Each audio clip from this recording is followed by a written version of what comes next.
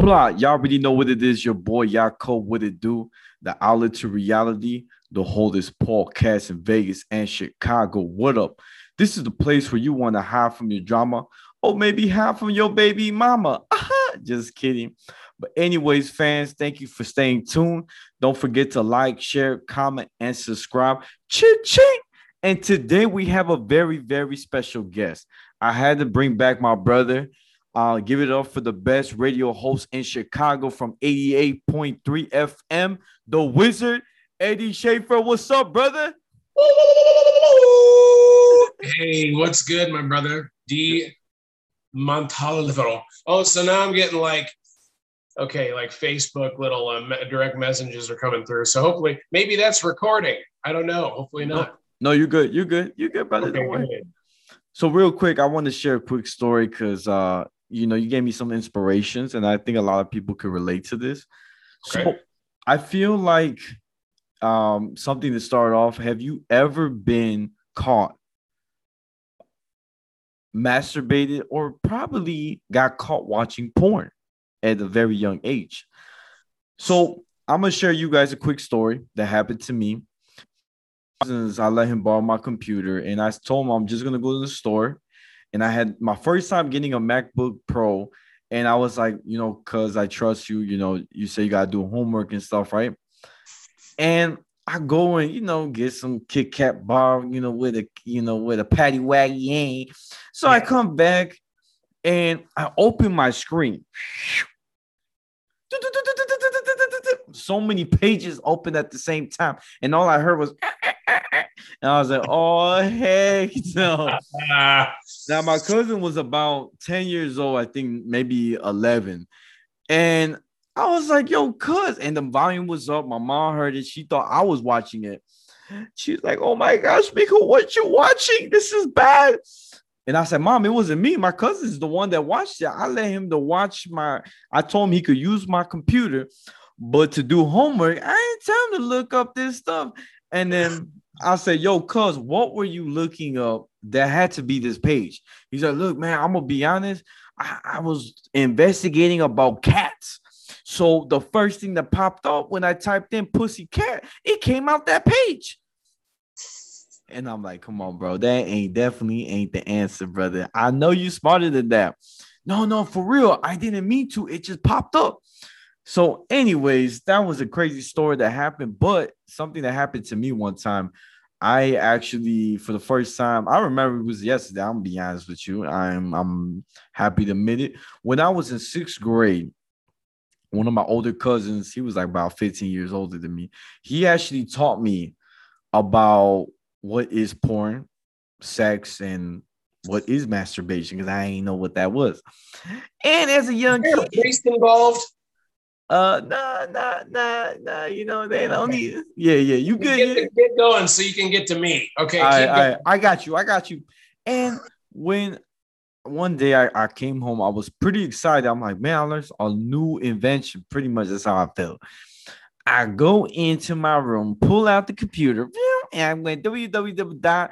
Boom, boom, boom, pop, pop, pop, pop, pop, pop, pop, pop, pop, pop, you know what I'm saying? And all I saw was, I was like, man, where's the lotion? You know what I'm saying? I got excited. But I forgot I unlocked the door. I had the door unlocked. My mom comes in, and I'm not even paid. I'm zoned out. I'm in a different planet. I have my headphones on. My mom comes in. She's like, "What are you doing?" I was like, "Oh, snap, I got caught." My cousin came in. She was at the time, she was probably 17. I was probably, like I said, sixth grade. I don't know how old you're supposed to be. She came in. My mom came. She said, "Oh my gosh, what are you doing? You're too young. Like, who taught you?" And as a brother, I was screwed. To be honest with you, I had nowhere to hide. I was just like, "Oh man, well, I'm gonna be honest with y'all. I told them I had needs and I had a release, but that ain't no excuse." At that time, I was probably grounded. Probably, it was a scary time. Never seen my mom got so mad. It was crazy. I survived. But anyways, brother, I want to hear your side of the story. If you had any stories. Well, I mean, one day I was checking myself under my legs. I was on my bed, and I had my legs over my head, And I was in my underwear, and I had no privacy. So my mom was like, "What are you doing? Are you gay?" And I was like, "Male preferential." Like, how did you get that from me just like checking my skin, checking my hamstrings out? And then like my mom had a beauty shop, and it was like I'm chilling in summer, chilling at home during the summer. And she'd go off, and I'd start playing it. I'm like, I'm gonna start watch that to entertain myself. That was like the start of the addiction. And then I had some jams outside my kitchen because you can hear everything through the alley. Sorry. And I would like turn it on and off, and then I'd rewind the parts or fast forward, and she'd keep coming in to check. And I'm just like, she never busted me. She never directly told me, like, are you seriously watching porn in the house with me in the house right now? And I was just like, I didn't give a shit after a while. And I don't know. There was so many moments like that, David. It's embarrassing to even say. It's like playing with dolls all the way up into high school. Like WWE wrestling. I was a late bloomer, just total embarrassment. Like my parents didn't really instill any need to like rebel.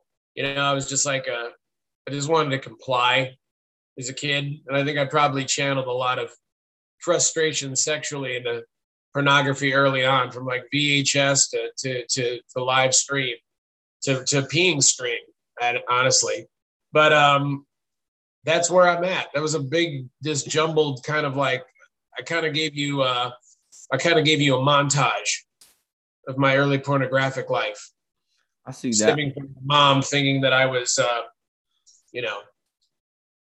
into males early on, which no problem there. No problem with any of it. Open-minded guy. Okay. Right. All right. Let's start this interview. All right, brother. So real quick, man, that's a very interesting story. It's crazy, man. And sorry, brother, I had to stop you for a sec because you know what I'm saying. I didn't want you to think I cut your story. I just wanted, nowadays we got to be careful. Yes, because people in Vegas are incredibly politically correct. I guess, you know what I'm saying? We got a lot of diversity in Vegas, but look, real quick, guys, for those who don't know, this is Eddie Schaefer from 88.3 FM, one of my favorite guys to watch. He has one of the best shows. He's been doing it for a very long time. And right now, I heard that you are doing comedy, brother. Yeah. So Saturday, July 17th, I'm going to do a 20-minute set opening up for a rock show. As long as you got vaccinated, you don't have to wear a mask. So I'm just like, this is the best case scenario.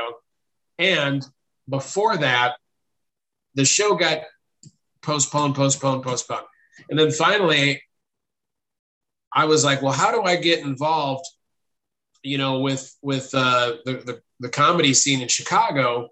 Yeah. And I talked to a friend who was in that scene, and she gave me all these links, like Facebook links so you can get on, you can get on comedy pages of like who's doing stand-up and who the comedians are, basically. And I got accepted to all these things. And then I discovered suddenly, like a couple months ago, all the suburb places started opening up first.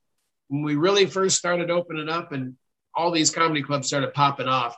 And I'm like, you know what? I'm going for it. I'm like, I don't give a shit how far I have to drive.